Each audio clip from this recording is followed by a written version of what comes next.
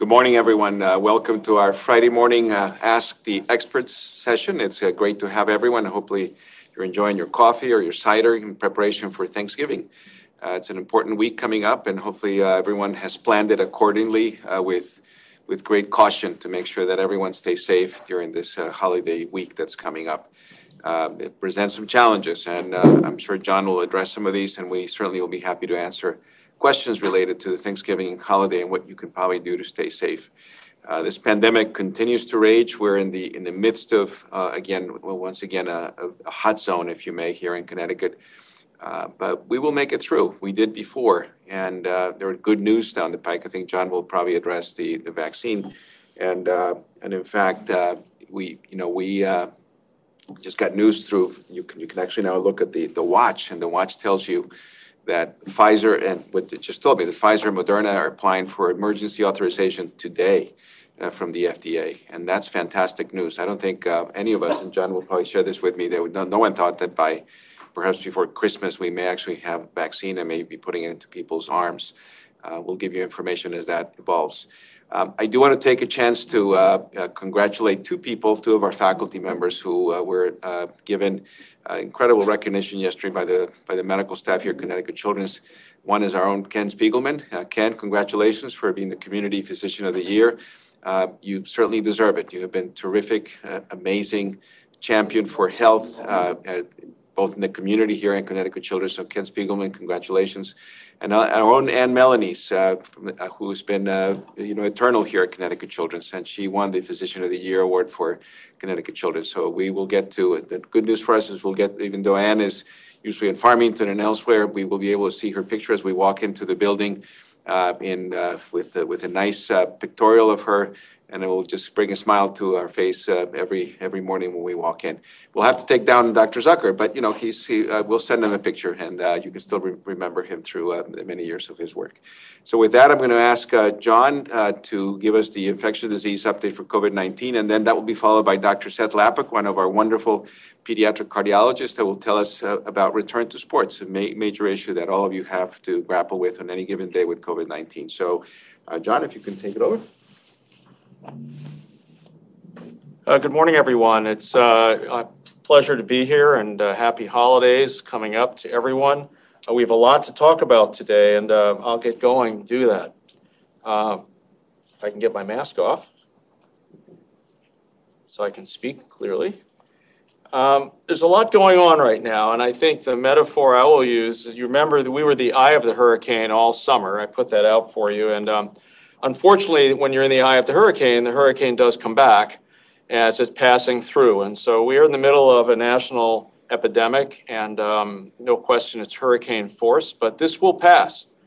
We went through the eye this summer, and this hurricane is going to pass, and we're going to talk about that. But right now, until it passes, we're in for a tough few months.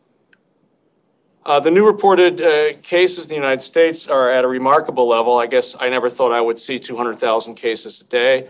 We're at 170. It'll be 200 within a few days. It's incredible. There is no national plan. That's just factual. Every state is sort of on their own, and that's a problem. We are going to need, in order to get this under control, and by the way, if it's not under control when immunization starts, that will create tremendous logistical problems. So we really want this curve bent before immunizations start, because then you can actually logistically get out there and do it. It'll be very difficult with this caseload. In any case, this is where we are. It is what it is, and we're going to have to grapple with it over the next few months. Now, there's no question that deaths lag. They're already starting to shoot up, and we will be at 2,000 deaths per day shortly. That's just mathematics. I've told you this before. It's not any sort of magical prediction. The math shows we will probably be at 2,000 deaths a day within a week or so. It's not a few weeks anymore. And this is a huge burden on the United States. Each one of these people is a person. They have love, family they love, and I think we cannot depersonalize this. We've done that to some extent in this country, but we really can't do that. This is touching almost everyone now, and this is a very big deal. Now, unfortunately, we are number one in the world. We are an exceptional country. We have the most confirmed new cases per 100,000 population in the world.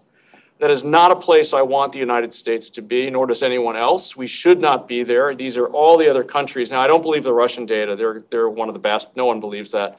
But you can believe, for example, that we're right next to Brazil in terms of new cases. However, there are some countries in the EU, particularly France and Spain, that are in trouble, and they have the same sort of growth that we have right now. So we are not alone, but we are the most, not a place we would like to be.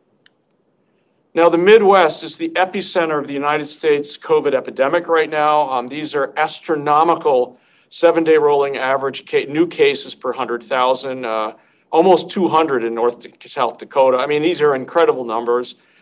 They show, in my view, factual that public health measures were never instituted or were blocked in many of these states, and this is the result. It is pure mathematics of the R value of the virus and the death rate that we already knew. This is just math happening. It is not politics. Now, let's do a deep dive on one state that's a large state, Iowa. We actually have close friends in Iowa now who have completely locked down. They're in a hyper-focused area. There are over 4,000 new cases daily in Iowa. And you can see the death rate is now shooting up, and it will shoot up even further. The ICU beds, you can see hospitalizations in the state are shooting up. There are a number of rural areas where the hospitals in Iowa are already overwhelmed. There are some outstanding medical centers in Iowa, but they are also becoming inundated. So why did this happen? I think this is, as a public health person, why did this happen? And the issue is mathematics. The math of the virus were clear, and there was a misunderstanding about that. You could bend the math by talking about it. Now, this is Iowa's community spread right now. I didn't include every county, but look at the numbers. There's one county with 335 average new cases per 100,000. I mean, this is an astronomical epidemic in Iowa, affecting every rural county, overwhelming the hospitals, and it will leave a lot of people dead. Nobody in Iowa wanted this. They are not bad people. No one wants this. Why did this happen? And I think you'll see that when I read what the governor said, the complete misunderstanding of the epidemic. After the election, the governor of Iowa said the election validates our public health response to this virus. Because they won. And they had no public health response to the virus. There was public health, no mandates. Everyone does what they want, and we respect the people of Iowa to do the right thing. Sounds great. But it's confusion between leading the correct public health response required to control an epidemic where we knew the math and to save the lives with political popularity. They are not related. The math is the math. The virus will do what it does. And everyone's going to vote for what's easiest. That's what we do, right? Hey, I'll vote for no taxes. Great. People vote for that. It doesn't mean that it's the right thing to do. Now, the governor has switched course completely 180 degrees, and there's now a mask mandate in Iowa. However, it's exempt for eating food. Bars and restaurants are open. All religious events are allowed. Athletes are in sporting events, and all of that is exempt from masks. So you and I both know this is not a mask mandate, and that horse is out of the barn in Iowa and will not be stopped with this sort of public health response. Now, where did this come from? And I looked historically. I've done this once before, about 6 months for you. But the reality is that critical public health interventions require public cooperation. They are not popular, and they often require mandates. And here's an example. You remember the cholera outbreak hundreds of years ago in London, where we figured out that the well was spreading cholera around. So they just told everyone, hey, don't use that well, right? Everyone will do the right thing. Of course not. Everybody still used the well, so they had to take the pump handle off so they couldn't use the well, and they stopped the cholera epidemic. That's the reality of public health. In the Ebola spread in Africa, burial rites were spreading Ebola everywhere. And they had to actually intervene and prevent the burial practices to stop the Ebola spread in Africa. This is very recent. Polio epidemics, quarantine of children and families in the United States with fines or imprisonment to obtain required compliance. And you can see there's a polio poster there. If you look at it closely, it tells you that if it's a $100 fine or you go to jail. $100 in that era was a lot of money. It's about $1,000 in today's money. So this was standard operating procedure in the United States to stop epidemics in the pre-vaccine era. We sort of forgot about all that because we have all these effective vaccines. And this is a very interesting one. Polio outbreak is a great, you're driving along and you see a sign that says, hey, by the way, there's a big polio outbreak, so you're welcome to come back, read that sign. And you can see the car stopped with kids and they're looking at the sign. They're not going to go any farther. So this kind of stuff has been going on for a long time in the United States in the pre-vaccine era. We have seatbelt rules. You can't smoke in bars. There are all sorts of things that we do to maintain our public health and save lives, and this is no different. So again, I want to, it's just factual. These are the signs, types of public health interventions that you have to do, and they are not always popular, and they require leadership to get the public where we need them to go. Now, there are other quarantine with legal penalties, smallpox, especially in the pre-vaccine era. That's Commonwealth of Pennsylvania, smallpox, very strong penalties for disobeying quarantine with smallpox. Diphtheria, when we used to have it, penalty of the law. You must quarantine. So again, this is something that the United States has been doing for 200 years or more when we have had outbreaks. This is not something new, and I think has been misunderstood by some of the leadership. It's about math and leading the public to do the right thing to save lives. Now, the Connecticut, unfortunately, we are in the middle of a resurgence. We're up to 2,000 new cases a day, and as of yesterday, a 6% test positivity rate. That's probably higher now. So we are in the midst of a very robust resurgence, which reinforces the importance of everyone's tired, but now's not the time to let up. Suck it up. We got to wear those masks. We got to stay physically distant. We shouldn't travel, and I'm going to talk about that in a minute. And this information, we should tell our patients and our families and our communities and say, unfortunately, this is where it is. But remember, the hurricane will pass. This will pass after immunizations next year. But for now, we're going to need to double down.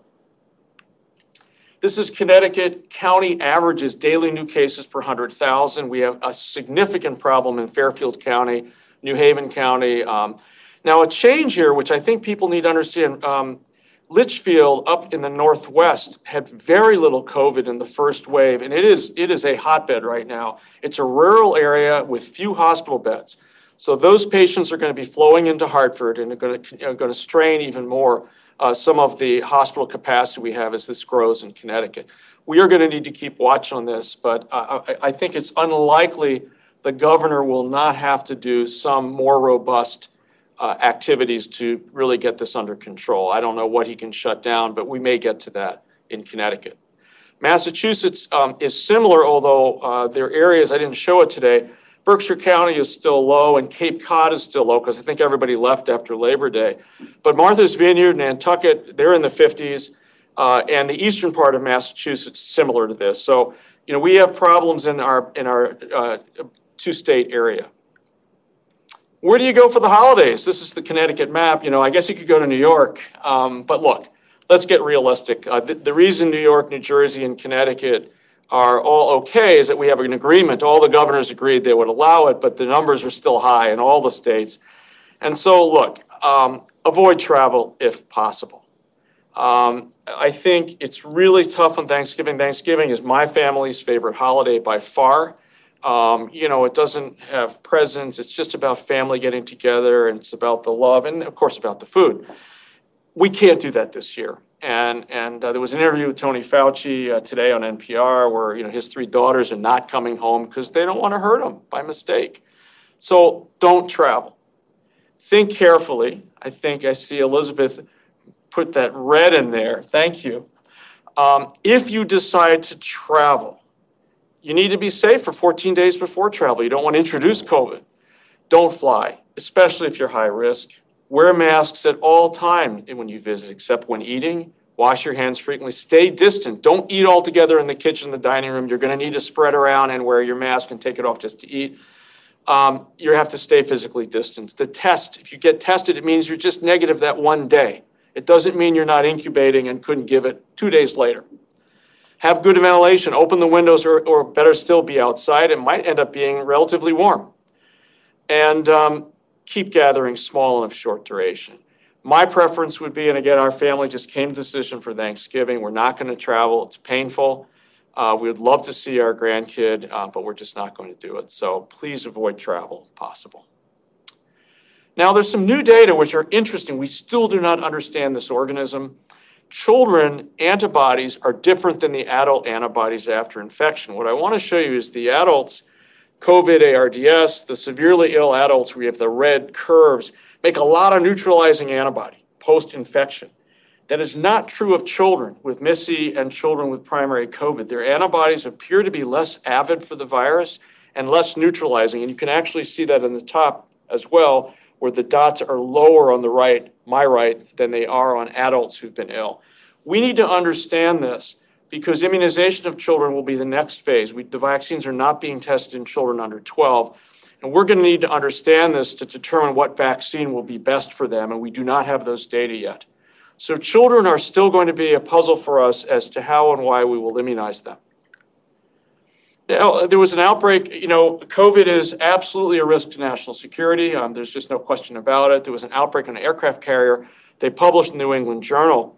It's very interesting. So 1,200, it's about 5,000 crew members on an aircraft carrier. 26% of the crew got infected. The vast majority had no symptoms when they were positive, but about half ultimately developed symptoms. 23 were hospitalized, 4 in the ICU, and there was a death. Healthy young adult died. That's not so good for morale on an aircraft carrier to know that a few people are going to die from this infection. So this is a huge national security issue, and the Navy now quarantines, tests, before they ever get on the boat. There's a 14-day quarantine on base. They're tested, they go on the boat. And even with that, there's another outbreak on a ship you may have read in the newspaper. So this continues to be a national security issue for us. Now, there is a new monoclonal anti-spike protein. It's different than the one the president got, but it's a similar strategy against the spike protein. It's now available. Unfortunately, it was approved by the FDA in emergency use. Unfortunately, there are only 300,000 doses available for the entire country. They're going to be allocated to hospitals. It is only for ambulatory high-risk patients who are not hospitalized and not sick yet, but are high risk. And the reason is when they gave it to sick adults who are already on the ventilator, already very ill, the monoclonal antibody did not help. It might even have made them sicker. So it's not for patients who are already ill, but it does seem to prevent severe illness. It's an infusion, so you're going to have to be in some sort of infusion center to get it as an ambulatory patient, and you're COVID positive. It's some logistical issues. High-risk pediatric patients can be given it if they are older than 12. And we have 5 doses in our pharmacy available. So is this going to make a huge impact across the country? Probably not, but it's nice to have an extra tool in our armamentarium should we need it. And we have a few doses, and we're ready to go should we need it. Now, the 2 vaccines that are available, this is the newest one, Moderna. It's an mRNA vaccine. We don't know all the trade secrets, but it's encased in some sort of lipid. And it seemed to be very effective. They gave it to thousands of people, 95 contracted SARS, and only 5 people in the vaccine group got it, and they were not very sick. And it did include elderly and high risk. So we're going to have 2 mRNA vaccines in December that will be licensed for emergency use. And the state is already planning on immunization of essential personnel, high-risk patients next, and there's a whole cascade of how this will roll out. And I'm optimistic. I think that the data showed there were very few severe reactions, if any, mostly sort of sore arms, a little bit of achies. And it's remarkably efficacious for a respiratory virus vaccine. So these are very good data, and I'm confident that we will move to an immunization stage where this is going to work. And there's also another vaccine by Novavax that's recombinant spike protein. It's about a month behind these, and the early data with that shows it works quite well also. So we're going to have several vaccines that seem to have efficacy.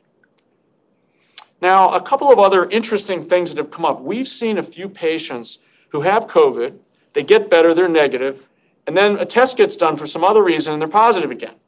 And apparently this happens, and this is a study, it's a letter, I think it was into JAMA Internal Medicine, and it showed that they found 18% of patients with COVID-19 became positive after they recovered and they were already negative, and then later on they got positive again. They have no idea if this is infectious. We don't know if this is a new acquisition of an infection or it's the same old virus that happens to be waxing and waning. We do not fully understand this yet. And it turned out that only 1 of the samples of PCR were actually infectious. Most of the people who had recurrence of the positive test were not infectious, which is good news. So we're going to need to understand this a little better, but to reiterate, you may turn positive again after you got better and you were negative. It looks like only 1 out of 32 of positive patients who did that were infectious. So it's unlikely you were infectious if that happens.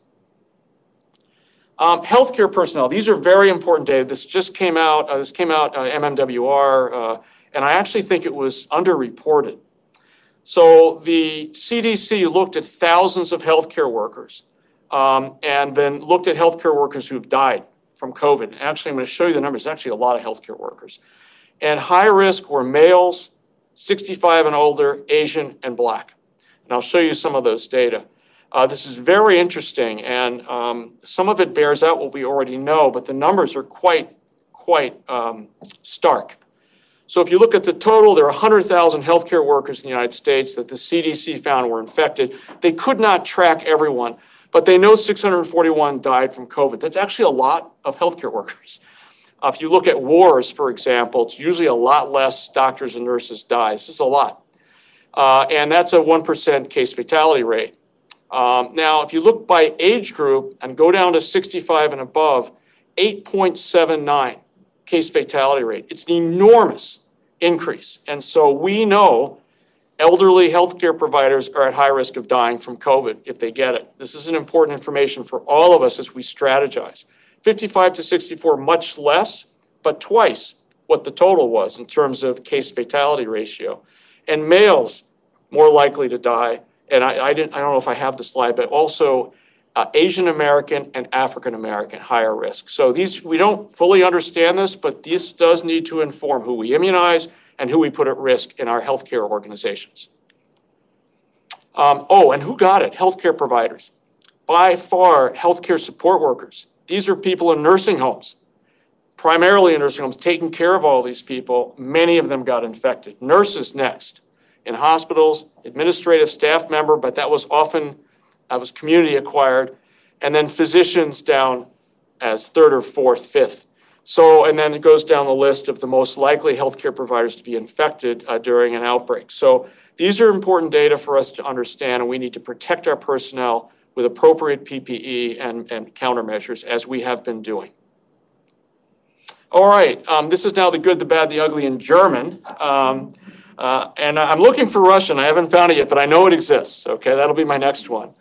And again, Lester Holt has now reverted to this as well, so I feel that we're in very good company having started this. The USA has an uncontrolled epidemic. We're going to be at 200,000 cases a day. However, we're starting to see glimmers that regional public health responses, much like the Iowa governor changing course, are getting better. There's a dawning knowledge that this is about the math, not about the politics, and that public health countermeasures will need to be done to stop this outbreak and save lives. It's just fact. The deaths are increasing. Unfortunately, you can just do the math. They tend to lag 4 to 6 weeks. They will continue to increase because they lag the new cases. It's going to be winter and holiday season. As we talked about travel, these are going to create new pressures and challenges on this outbreak, and it's up to us as public health officials, healthcare providers, the community looks to us to walk the walk and tell people what they need to do to be safe during this winter. We have a resurgence in New England. It is not being controlled by modulation of public health measures yet, and in my opinion, New England will be having more harsh restrictions in the near future. The vaccines appear to work. It's very exciting. We will start immunizations, most likely with essential personnel this winter and in the spring for the general population. Again, thank you, everyone. Have a safe and good Thanksgiving, and I look forward to seeing you again after Thanksgiving. Thank you. Thank you, John, and happy Thanksgiving to you and your family. Anyone who wants to Zoom with John on Thanksgiving, he said he would be more than happy to connect with you, but promises not to talk about COVID on Thanksgiving Day. It would be turkey only. That's correct. Do turkeys get it? I guess that would be a question. Not yet. Not yet, especially if they're cooked. They're okay.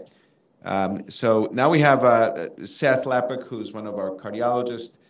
Seth has been with Connecticut Children's for a number of years, almost since it opened, I believe. Before that, so the full 25 years. So he'll be on our celebration list for the 25th anniversary in April in the world of pediatric cardiology.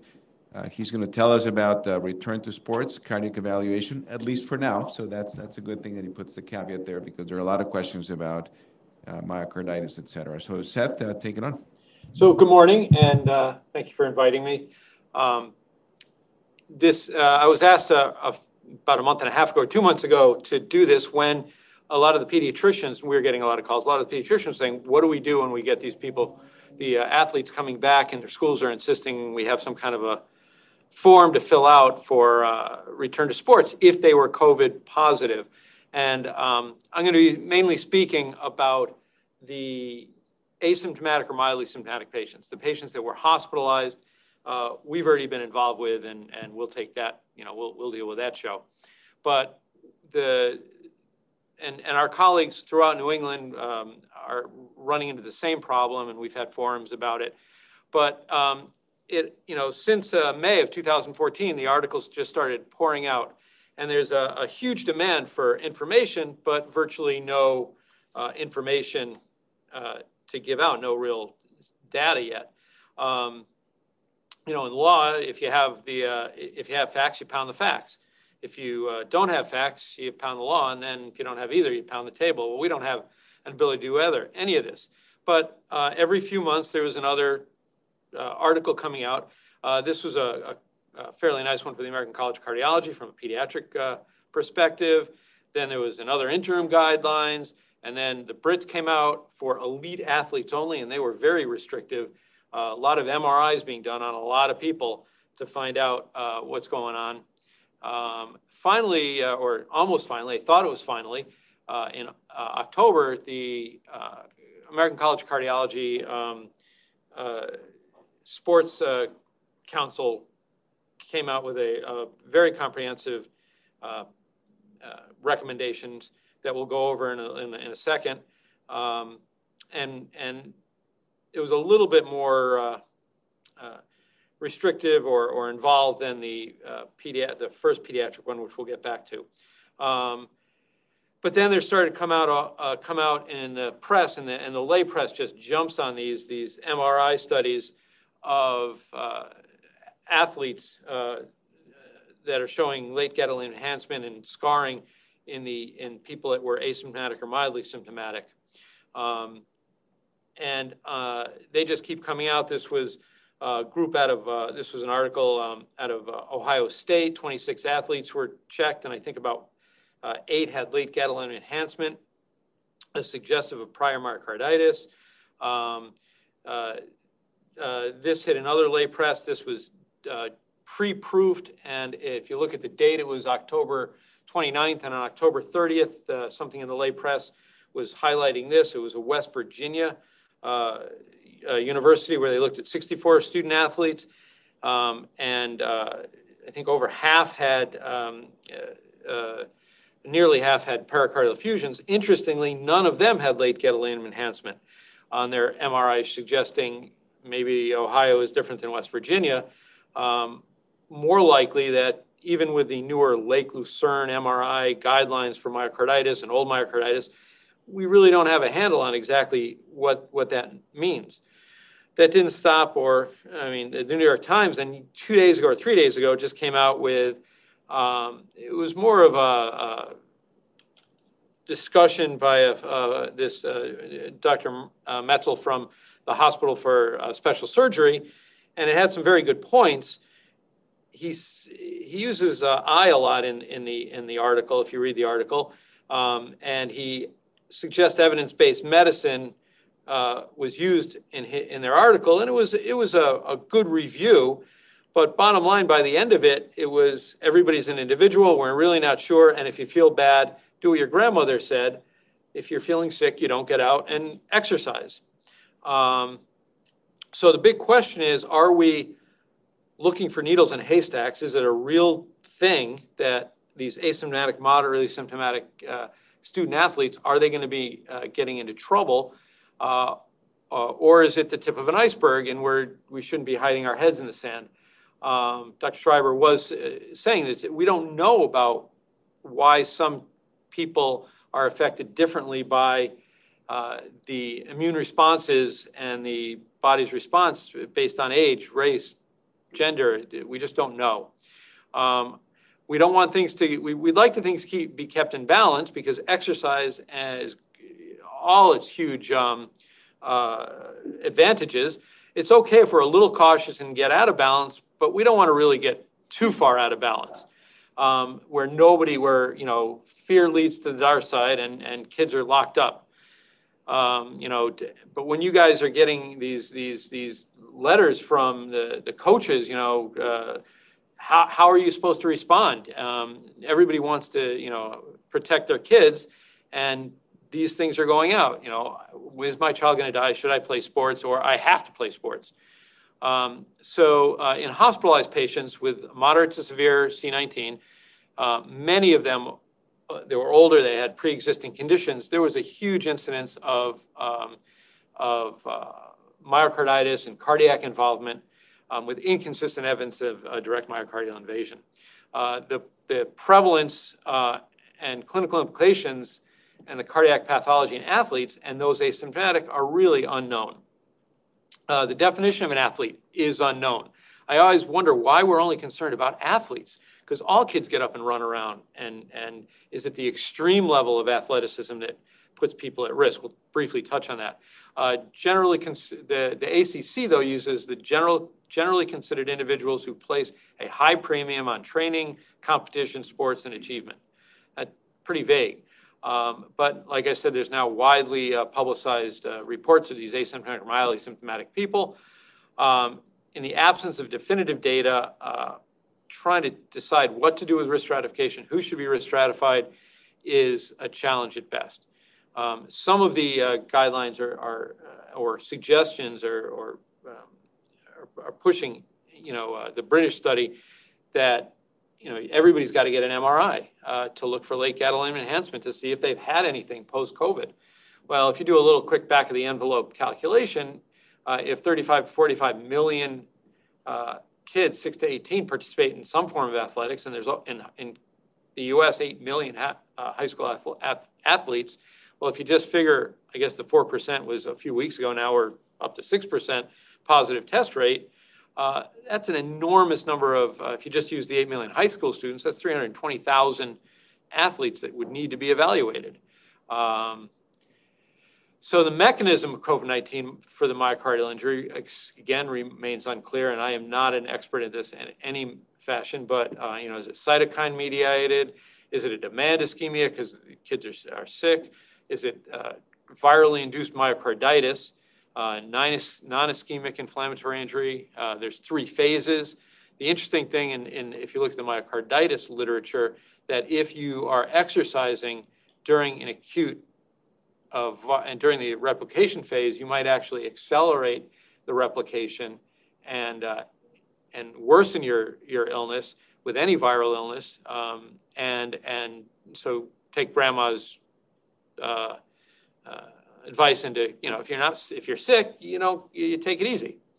Then there's subacute immune responses and the chronic changes that result in scarring.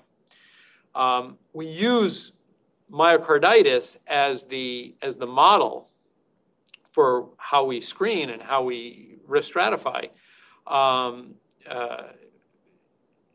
Just as an aside, if you look at the myocarditis guidelines and you're an athlete and you have myocarditis, they say 3 to 6 months without activity. So you'd be restricting an enormous number of people if you really were using uncertain positivity on an MRI. We're not really sure what to do about that.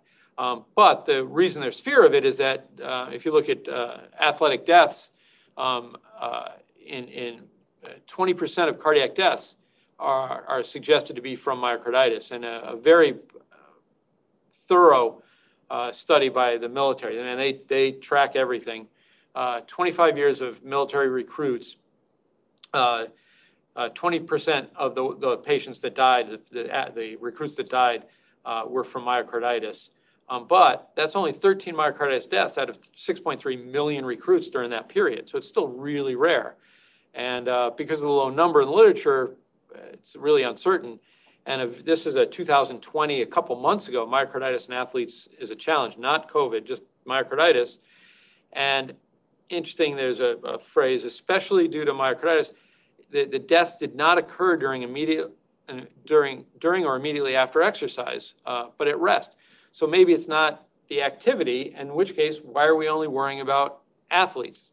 So take that number I gave you for how many kids are involved in organized athletics and just spread it out to everybody in the population. This is the myocarditis. I know you can't read it. I'll zoom in on it. And this is not the COVID, but just general myocarditis. And they suggest that athletes with current or recent infection, they never defined what infection was. So I guess if you have a cold. And then they said, if you have any of those symptoms, and if you can read them, chest pain, palpitations, dizziness, dyspnea, syncope, or unexpected performance decrease, then you go into this enormous list of testing. And if any of those are positive, you jump to an MRI. I don't think we have the facility or wherewithal to be able to do that. So in October of 26 of 2020, the ACC Council on Sports and Exercise section chose some leaders in that council to come up with some guidelines. They prefaced this in their article that in their combined experience, and they're from all over the country, suggest that most athletes with COVID-19 are asymptomatic to mildly ill, and to date, the return to play risk stratification has yielded few cases of relevant cardiac pathology. There's also the big problem that further abnormality, that the abnormalities they're finding overlap with changes that they see in healthy athletes who have never been infected. Maybe non-ischemic myocardial fibrosis shows up on these MRIs. But they came up with a model, a schemata, and if you follow it, if you're under 15 years of age and you're asymptomatic, your patient is asymptomatic or mildly symptomatic, you drop down into 14 days symptom-free convalescence and then a slow resumption. All of the guidelines that are out there all suggest 10 to 14 days convalescence, slow return to play. If you're under 15 and you're severely symptomatic, hospitalized, where the cardiologist should already be involved. And if you're moderately, that's that gray zone, you could consider getting EKG, troponin levels, echocardiograms. If you're over 15, you go to the adult guidelines. And the adult guidelines have the same mild and moderate, asymptomatic and mild path, rest, and then you can go back to playing. Moderately symptomatic, they do suggest getting ECGs, echoes, and troponin levels. I personally think, and in communication with the New England Cardiology group that we have and other people, that's a little bit, that might be a little bit too big to bite off. You'll be restricting so many kids if you define moderate symptoms to include COVID positive with fever, chills, myalgia, dyspnea, the things that are over on the left. I see Dr. Salazar looking at his watch, so I'm zipping along here. So what we've, and finally in this article, the athletes without symptoms, they do not recommend, risk stratification is low yield. Mild symptoms, 10 days of rest. They do not advocate stratification for return to play in competitive sports if you've had mild or self-limited disease.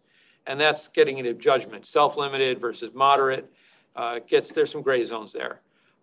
They also really press, and this is in not just for COVID-19, but the Committee on Sports and Medicine, which I think pediatrics really should adopt, and we try to adopt it.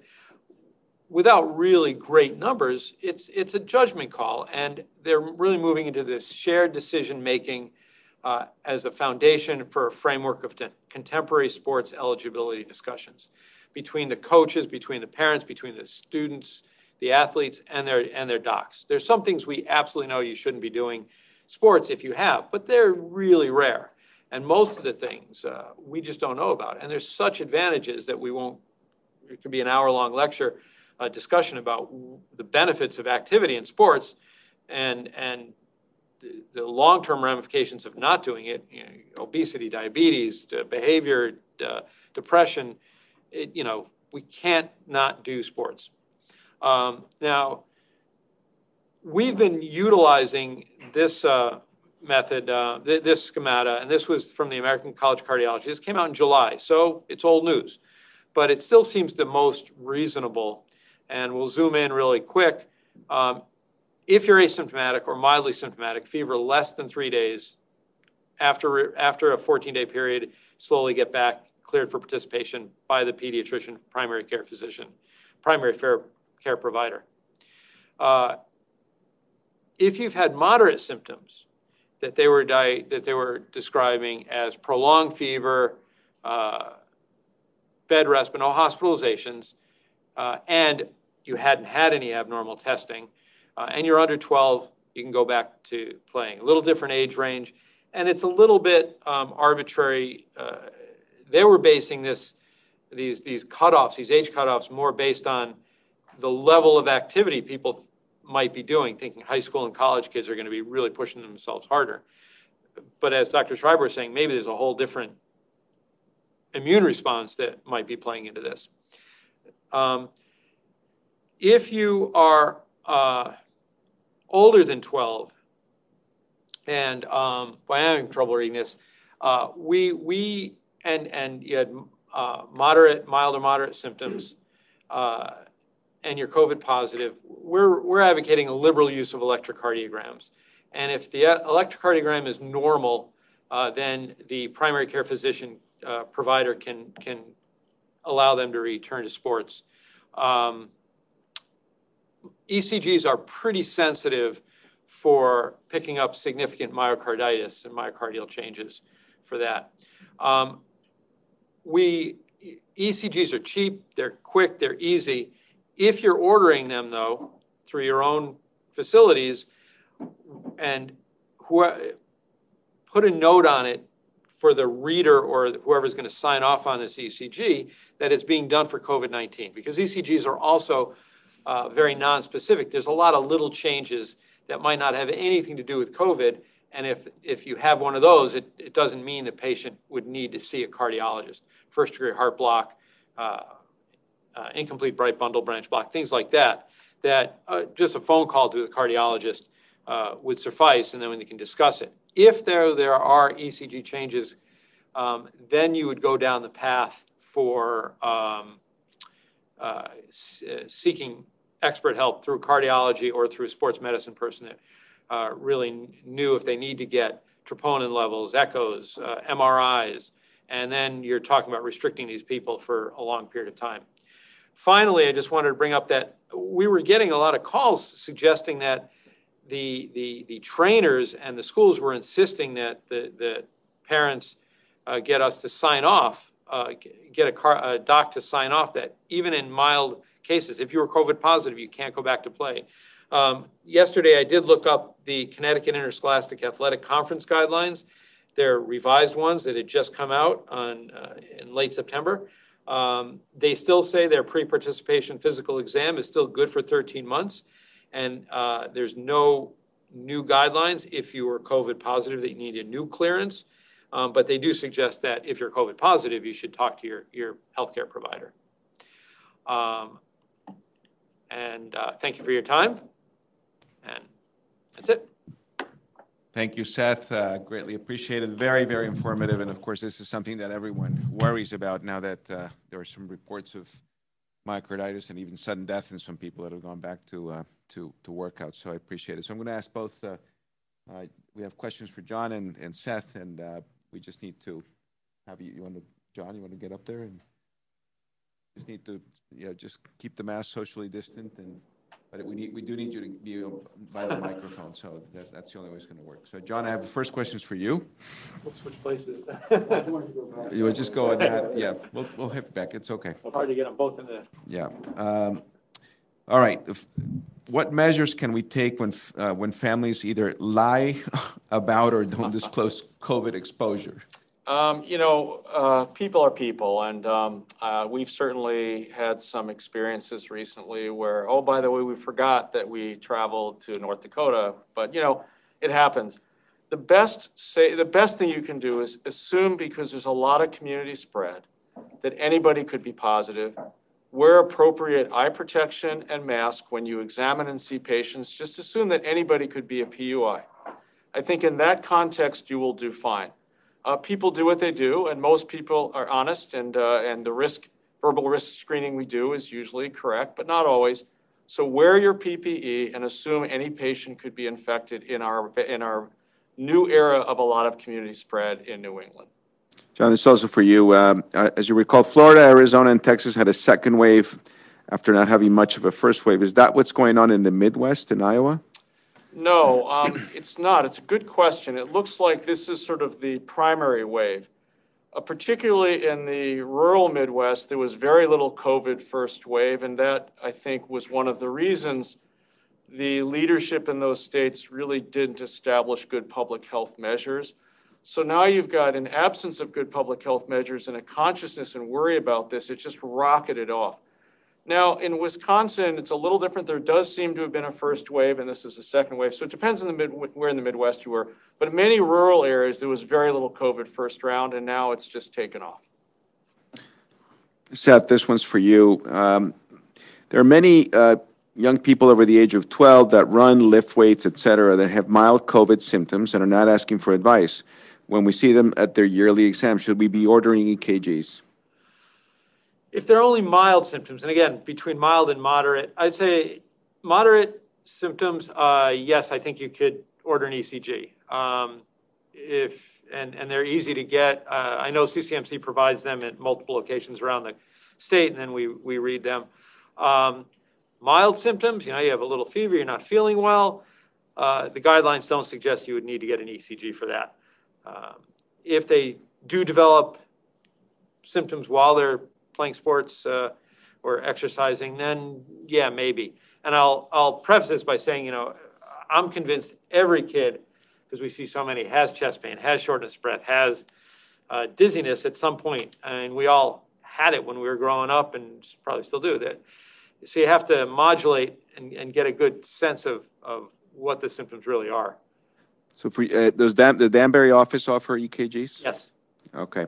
And what would be the specific changes that you would be looking for that would be of concern? They're usually ST T-wave flattening, T-wave changes, maybe broader bundle branch block or true heart block that we would see maybe in myocarditis. But the first subtle signs are the nonspecific T-wave changes that would then maybe drive us to get an echocardiogram and perhaps other studies.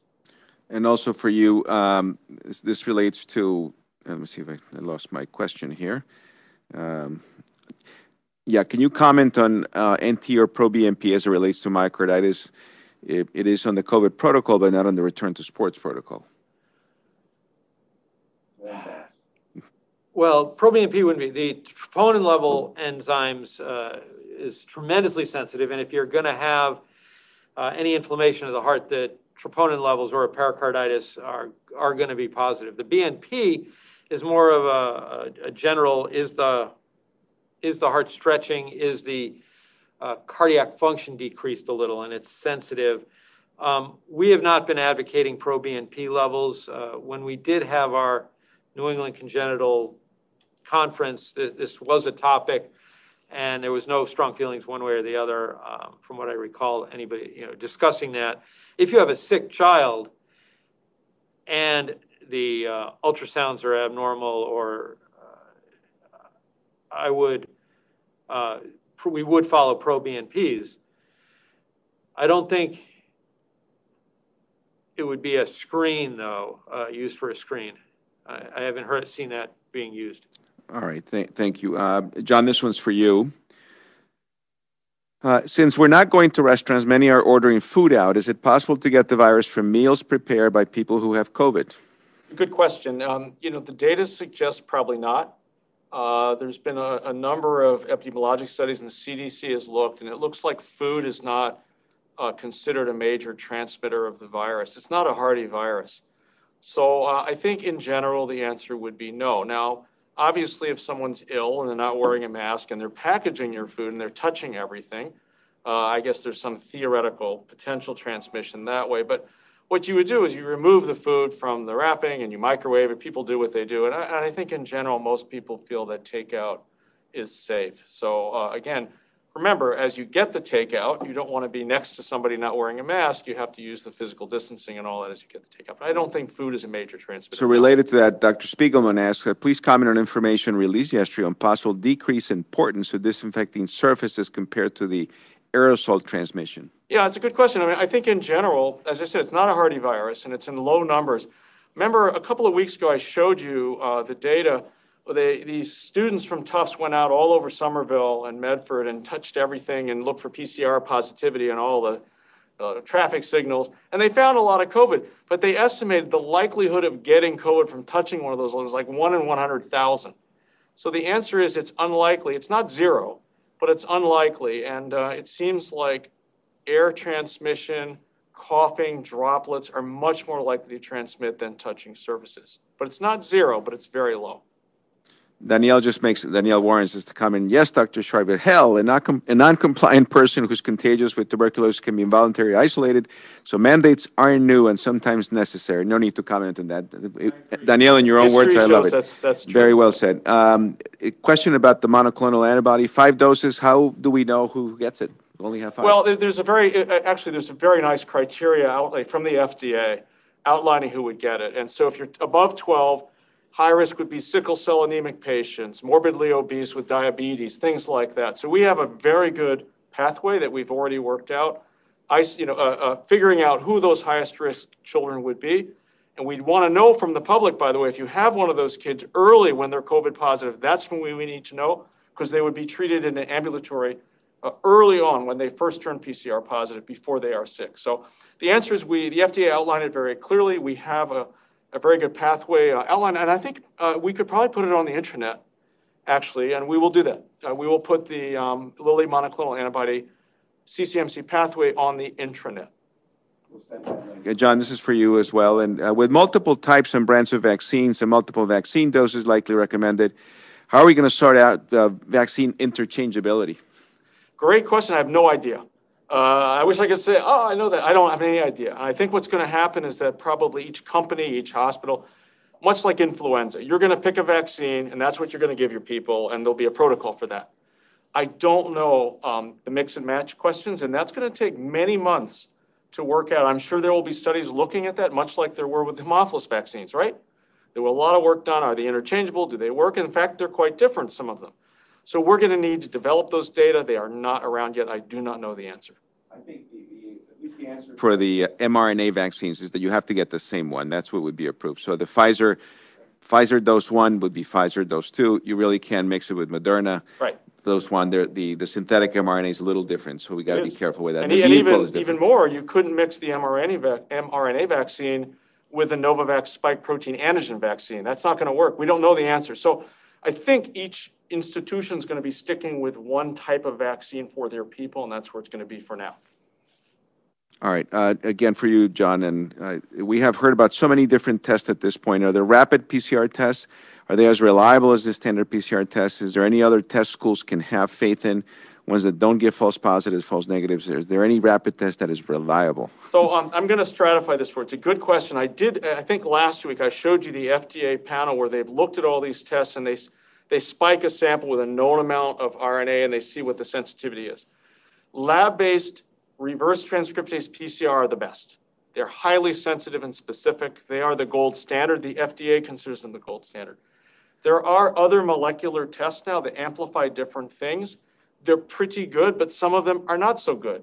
The Abbott ID Now, which didn't work so well for the administration, has had a mixed review in terms of sensitivity and has some problems and continues, although the company claims it doesn't anymore, probably has some problems.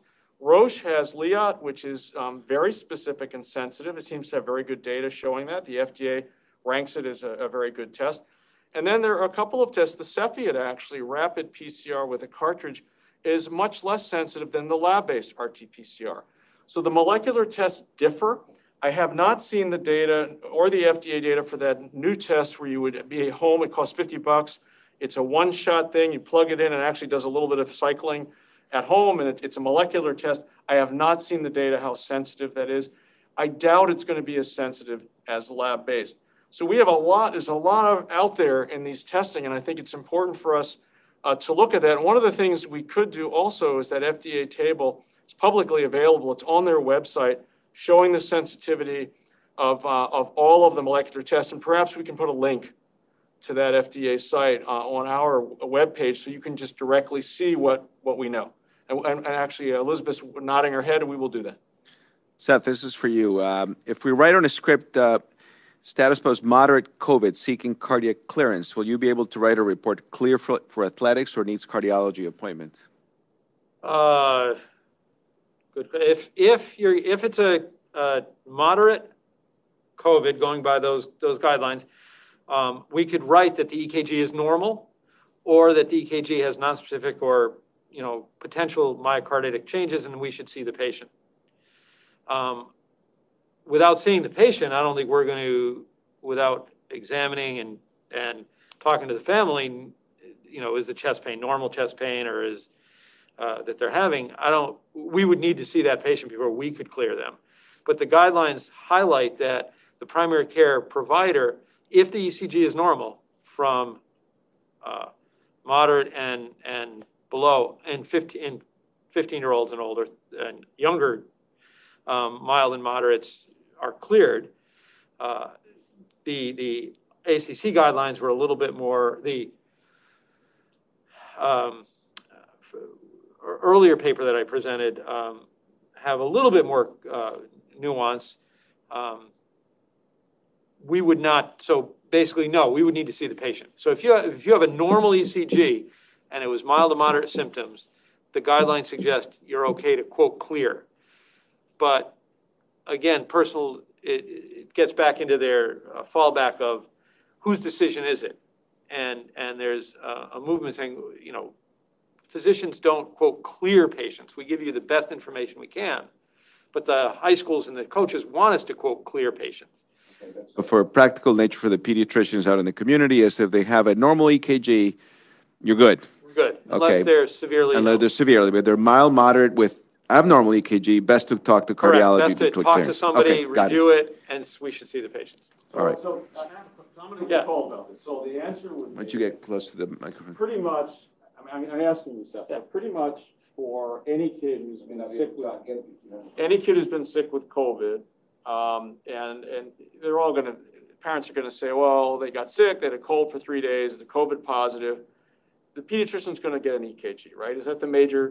We're going to do that. Yeah. And then we would triage based on the EKG being normal or not, correct? Okay. Just want to make sure, because we will be asked that. If the EKG says non-specific changes, Then we should probably, and they were COVID positive and they had mild, moderate symptoms, we should probably See them. have a discussion. okay, have a discussion at And least. then All right. we would decide, get a little bit more history and then likely see the patient. Okay, perfect. All right, very, very good. All right, so that we don't have time for all the other questions. A lot of questions here in the chat about schools, et cetera. So, John, I'm going to ask you if you could follow up with these questions online and respond to them, and the ones that Seth has. Great conversation, both of you. Really appreciate it. Once again, for all of you on the online, we had over 190 participants. That's fantastic. To our colleagues in Danbury who join us on Friday mornings, happy Thanksgiving to all of you and all of you here in Connecticut and other parts of the country. John and Seth, have a great Thanksgiving. To our academic office, everyone, please enjoy the holiday. Keep it safe. Keep it distant. To wash your hands. Use masks. Take care. Bye-bye.